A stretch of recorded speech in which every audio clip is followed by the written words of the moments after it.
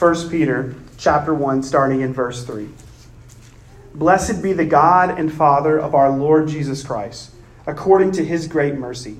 He has caused us to be born again to a living hope through the resurrection of Jesus Christ from the dead, to an inheritance that is imperishable, undefiled, and unfading, kept in heaven for you, who by God's power are being guarded through faith for a salvation ready to be revealed in the last time.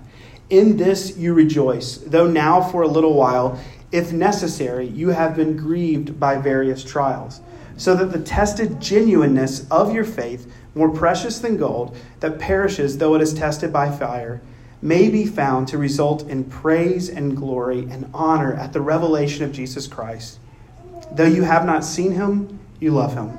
Though you do not now see him, you believe in him, and rejoice with joy that is inexpressible and filled with glory, obtaining the outcome of your faith, the salvation of your souls. Josh, if you want to come on up, I'll pray for you. God, we're so thankful for the grace and mercy that you have given us in Jesus, the unbelievable, incredible good gift that we just read about that is kept for us in heaven. I pray that you would be with Josh tonight. I pray that by the power of your Holy Spirit, you would speak to our hearts tonight. You would illuminate your word for our understanding, that we would leave here compelled to change, God, to grow, and to be stirred by your Spirit. We pray all this in Jesus' name. Amen. Thanks, Billy. All right, y'all can be seated, of course. Well, like Billy said, hi, my name is Josh Matica. I'm one of the members here at Coram Deo Church. I'm sure some of y'all, if you've been around, have seen me giving the welcome or running around, putting up pipes and drapes before and after the gathering. I know I've been able to meet most of you in this room, but as it is with short times together, I may not have been able to get to know you. So today, before we really dive into the passage, I want to tell you something about myself that I think will give you a better picture of who I am. And that is that I, maybe like a lot of us in this room, spend way too much time on social media and online. Now, part of this is that being online is part of my job. Like Billy said, I work at EJ Victor, which is a furniture manufacturer here in Morganton. I'm the social media coordinator there. I'm also a writer and editor of a sports website. And on top of this, I really like to write about stuff that I love, movies, art, like I said, sports. One of the best ways that you can do this is to stay up to date by following online. Who's saying what, what's the latest on this, scores, all that. But I think the way that I use social media as a distributor and information of articles and information is it's probably not what the creators of all those various sites originally intended them to be. Ultimately, whichever social media you prefer to use is a way for you to express yourself, or at least parts of yourself, to the world around you. What's your thought on the latest movie or album or college basketball game? You can tweet it. Taking an awesome vacation to Disney World and you really want to make everyone you know jealous, you can take a picture and put it on Instagram. Thank you for that, Billy and Hannah.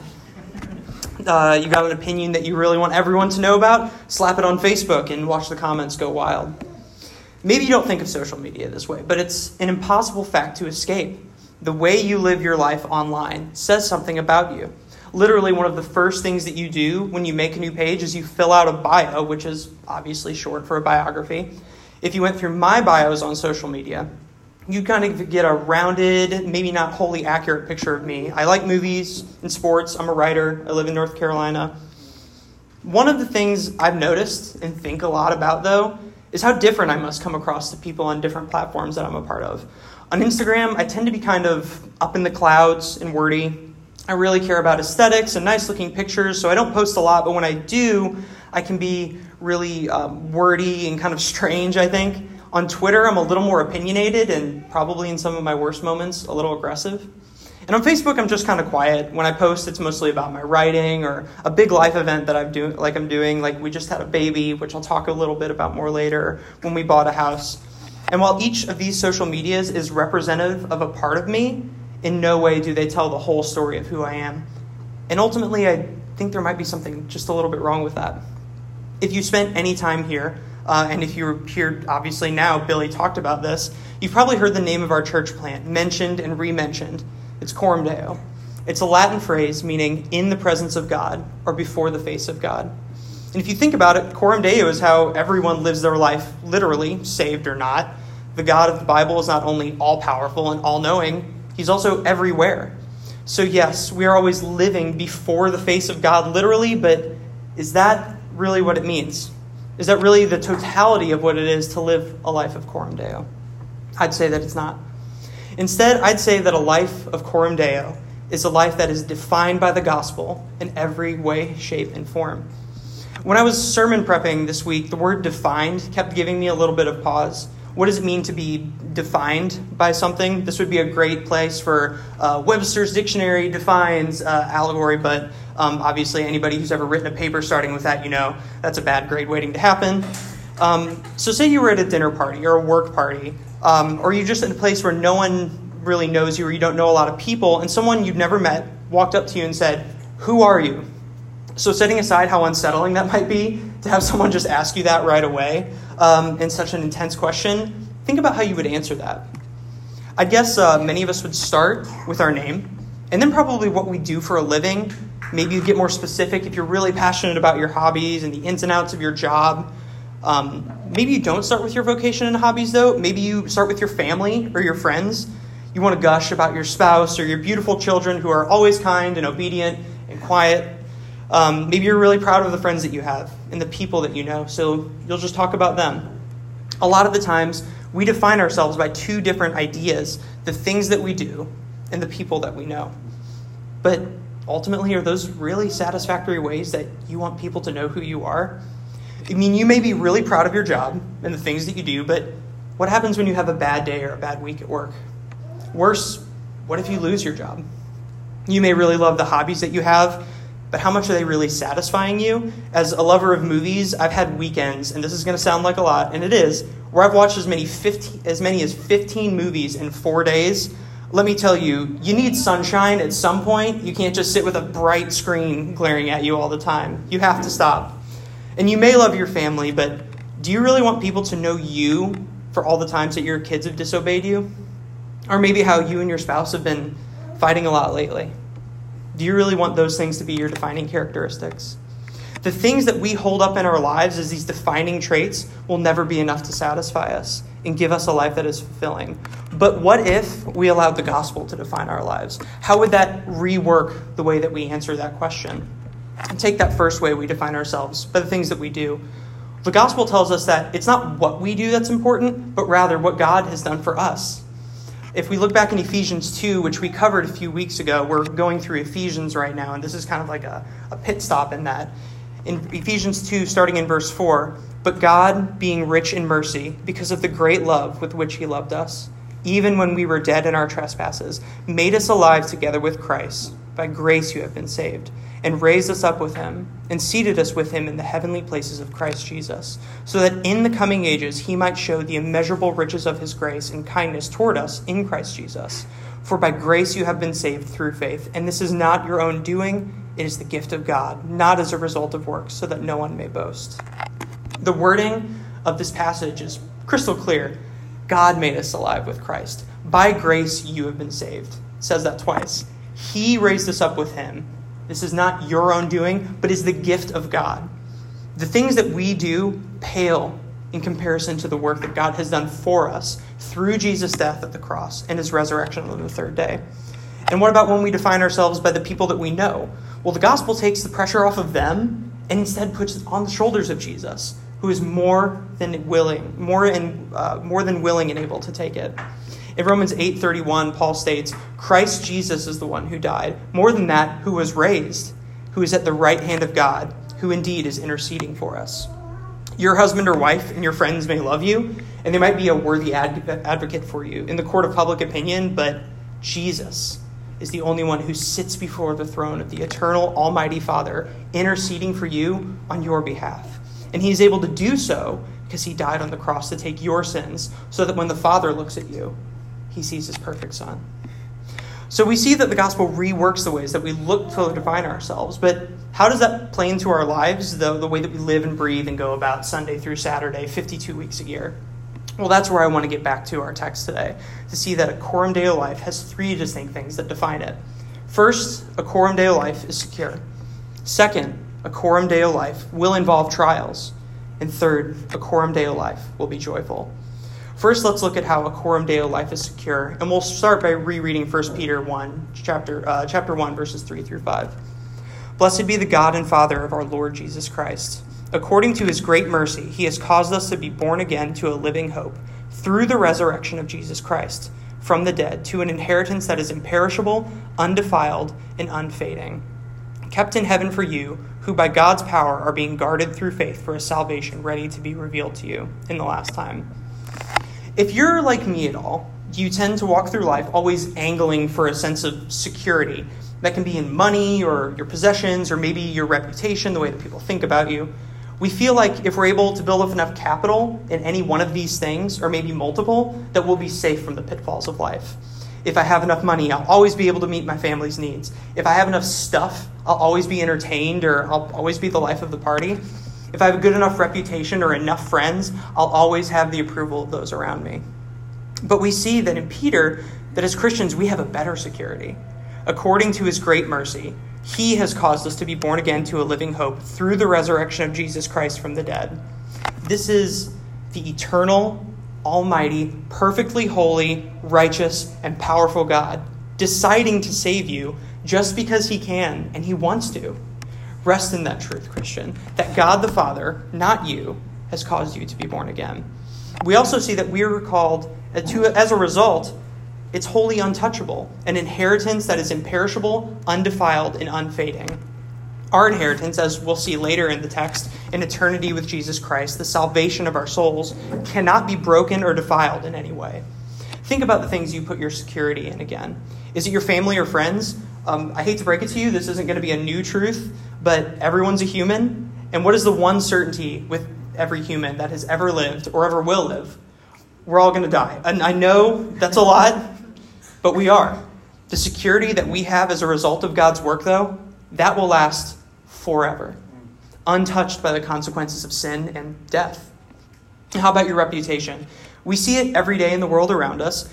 Everyone's reputation at some point is defiled or tainted. You can't go a day in this life without learning about someone who has fallen down from the pedestal. And at some point, you're going to screw up, and you're going to screw up big, and someone's going to find out. So what do you do then when you don't have your own two legs to stand on? Well, why don't we turn to Christ? In Revelation 5, verses 1 through 5, John gives us this sweeping, beautiful picture of the only one who is worthy and able to stand up on his own merits. I saw in the right hand of him who was seated on the throne a scroll written within and on the back, sealed with 7 seals. And I saw a mighty angel proclaiming with a loud voice, "Who is worthy to open the scroll and break its seals?"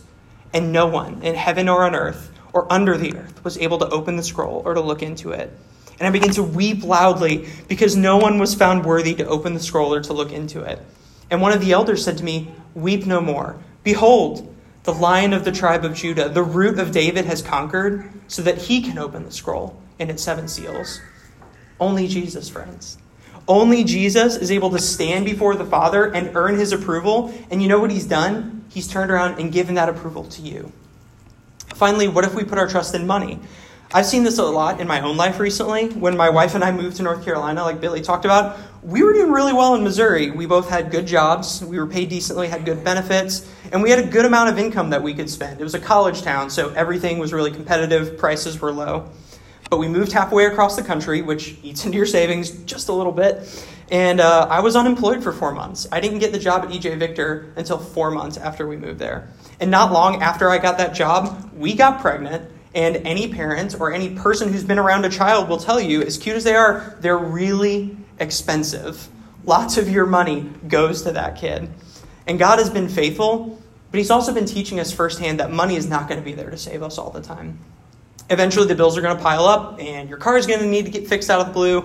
And then you get a ticket and your checking and savings accounts start to get smaller and smaller and smaller until you think a stiff breeze might blow you over. The inheritance that God the Father gives us in Jesus, though, never fades, never gets smaller. Think of Matthew 6, where Jesus tells his disciples to store up their treasures in heaven, where neither moth nor rust destroys, and where thieves do not break in and steal. What do we see there? Moth and rust do not destroy. Our inheritance in Christ is secure from the ways that sin has affected this world And thieves cannot break in and steal. Our inheritance is secure from the effect of sin on humans, ourselves, and others. Through God's incredible mercy and the resurrection of Jesus Christ, we are born again to a living hope that is completely and utterly unfazed by the effects of sin on the world. And while the world secures itself in lesser temporary things, the gospel redefines where we find our ultimate security. And because we have this security in the work of the Father through his Son and his Spirit, we're able to face the second truth of this passage today, which is this: a Coram Deo life will involve trials.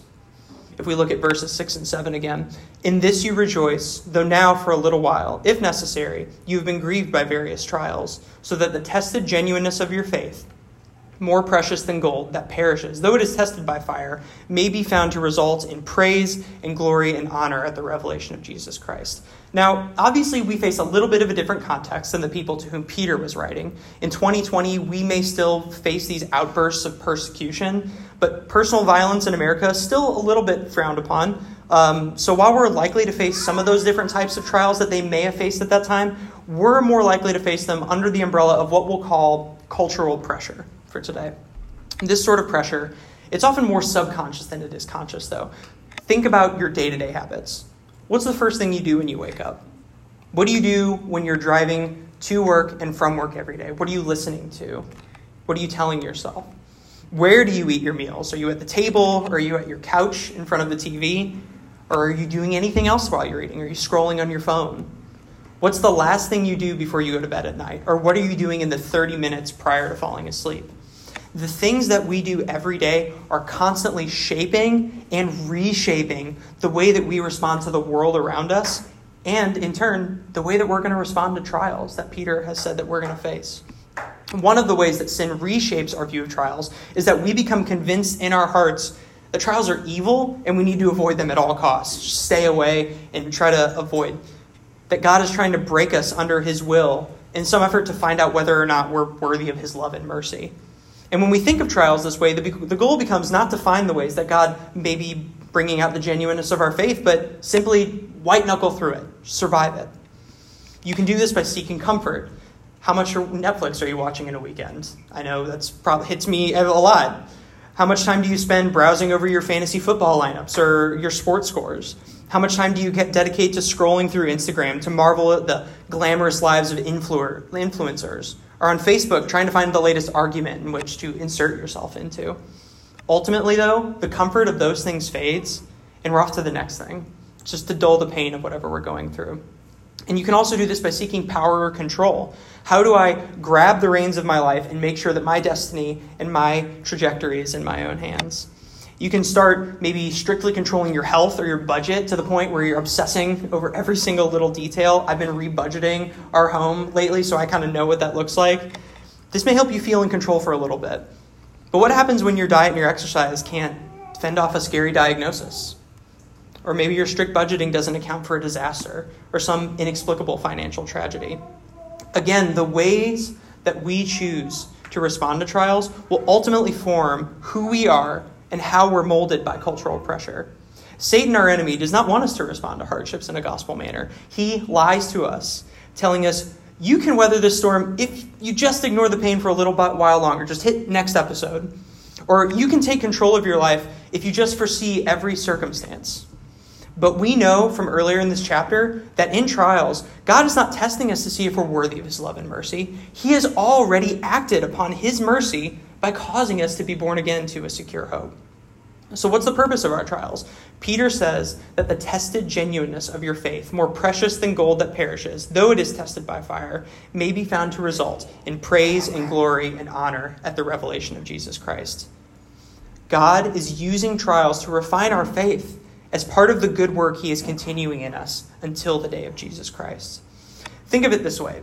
One of the more Christian-y words that we often use as a synonym of trial is the word tribulation. The word comes from the word tribulum, which is what Roman farmers used to call a piece of equipment that they would roll over their crop to separate sheaves of wheat from the husks. Author and pastor David R. Helm referenced this in a commentary of 1 Peter. Do you ever feel as if you are under the inescapable weight and the force of the tribulum? If so, Peter wants to remind you that no thresher has ever operated his tribulum for the purpose of tearing up his sheaves. The thresher's intentions were far more elevated than that. The farmer only wanted to cull out the precious grain. And as it is with the ancient farmer, so it is with God. Like precious grain and precious gold, God has no intention of crushing you or melting you beyond repair. No, God's plan is to bring out his glory in you. I find myself often praying that God would make me look more like Jesus. Sometimes it's the only thing I know how to pray. But when I consider how deeply ingrained sin is in my own heart, how can I expect that process to not include some sort of pain? I'm not saying you should actively throw yourself in front of buses and try to put yourself in financial ruin, or you should actively pursue these things. But when trials come, don't try to run. Instead, know that it's your Father making you look more like Jesus and lean into him. Our instinct upon encountering trials should be the knowledge that they are part of this Coram Deo life. We can react with the knowledge of our security, of our imperishable, undefiable, unfading hope that awaits us. And we can be joyful, because that's the third part of living a Coram Deo life, according to 1 Peter. A Coram Deo life will be joyful. Let's look back to 1 Peter once more. Though you have not seen him, you love him. Though you do not now see him, you believe in him and rejoice with joy that is inexpressible and filled with glory, obtaining the outcome of your faith, the salvation of your souls. So, I've already referenced this, but for those of you who may not know, my wife and I welcomed our first child into the world a little more than 5 months ago. You may have seen him around here, the gathering here and there. He's got his mom's big blue eyes, and he's got a really funny little swirl that everyone likes to point out on the front of his head. I love him fiercely, and I love him desperately. But I have to confess that I don't always feel joy when I'm with him, and I haven't always felt joy when I'm with him. So my wife stopped working full-time after Thomas was born, stopped working completely, so that she could stay home with him for a little while and raise him and be with him. And God bless her, she's the best mom in the world, and she loves that little boy with all of her heart and strength. But all parents know, you got to get out of the house. You can't just spend 24 hours a day cooped inside those walls. You're going to go crazy. And over time, we've been trying more and more evenings and afternoons, or maybe just a few hours at a time, where she'll get out of the house, or she'll just take some time to herself, go in our room and read a book. I'll stay with Thomas. I'll feed him. I'll play with him. I'll put him down for his bedtime or naps. And anyone who knows us really well will likely be aware of how some of those times have gone. I think there's still a little bit of milk on his dresser from one night when I threw his bottle across the room, because he just would not eat. And he would not go to bed, and I was so mad, so I threw his bottle. I'm really ashamed of that, but there's no shame in Jesus Christ, so hooray for that. Yes, those nights have been hard, and they still are. Thomas has gotten to the point where he knows that I'm his daddy, and that's really great, but he also knows very well that I am not mom. So when he gets upset or overtired or scared, he immediately wants my wife. It doesn't matter if she's in another room or 15 minutes away in the next town over. He wants his mommy. This, like I alluded to, has led to a lot of hard nights, lots of tears, lots of spilled milk, lots of anger and frustration, and lots of fear. Fear that my son, who I would have died for when he was 3 weeks old inside his mom's belly, wouldn't love me. That he would never see me as a source of comfort. He may even be scared of me for the times that I've lost my temper around him. Again, by God's grace, things are getting better. He'll take bottles from me now more often, and I'm able to put him down for his naps pretty regularly. We still have some trouble going down for bedtime, but mommy usually helps out with that. But we'll get there. We're doing it. You know what those long nights and evenings are cultivating within me, though? Joy. I know that by sitting with my son when he cries and holding him when he's screaming, or simply putting his pacifier back in his mouth at night, we're building a bond. And every time I come home from work and he gives me a big smile, he laughs at me, the feeling is inexpressible. This is the type of joy that we're called to respond to in the midst of trials. A joy that comes from knowing that the end result of those trials is the security that we have in Christ. If we look at James 1, we see him encouraging believers in this way. Count it all joy, my brothers, when you meet trials of various kinds. For you know that the testing of your faith produces steadfastness. And let steadfastness have its full effect, that you may be perfect and complete, lacking in nothing. When we consider that our security lies in an imperishable inheritance that is given to us by the Father's work and mercy and is held for us in heaven, and that trials aren't meant to crush us, but to bring out the purity of our faith, what do we have to worry about, right? We don't need to carry around the weight of our trials and how they'll affect us in the long run, because we know what the long run looks like.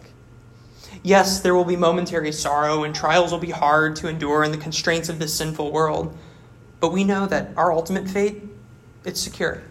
How can that not move us to joy above all else?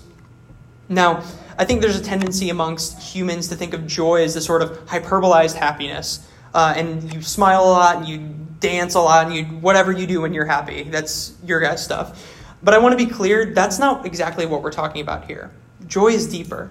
Joy, in fact, transcends emotion in a way because it doesn't override or amplify our emotions, it informs them.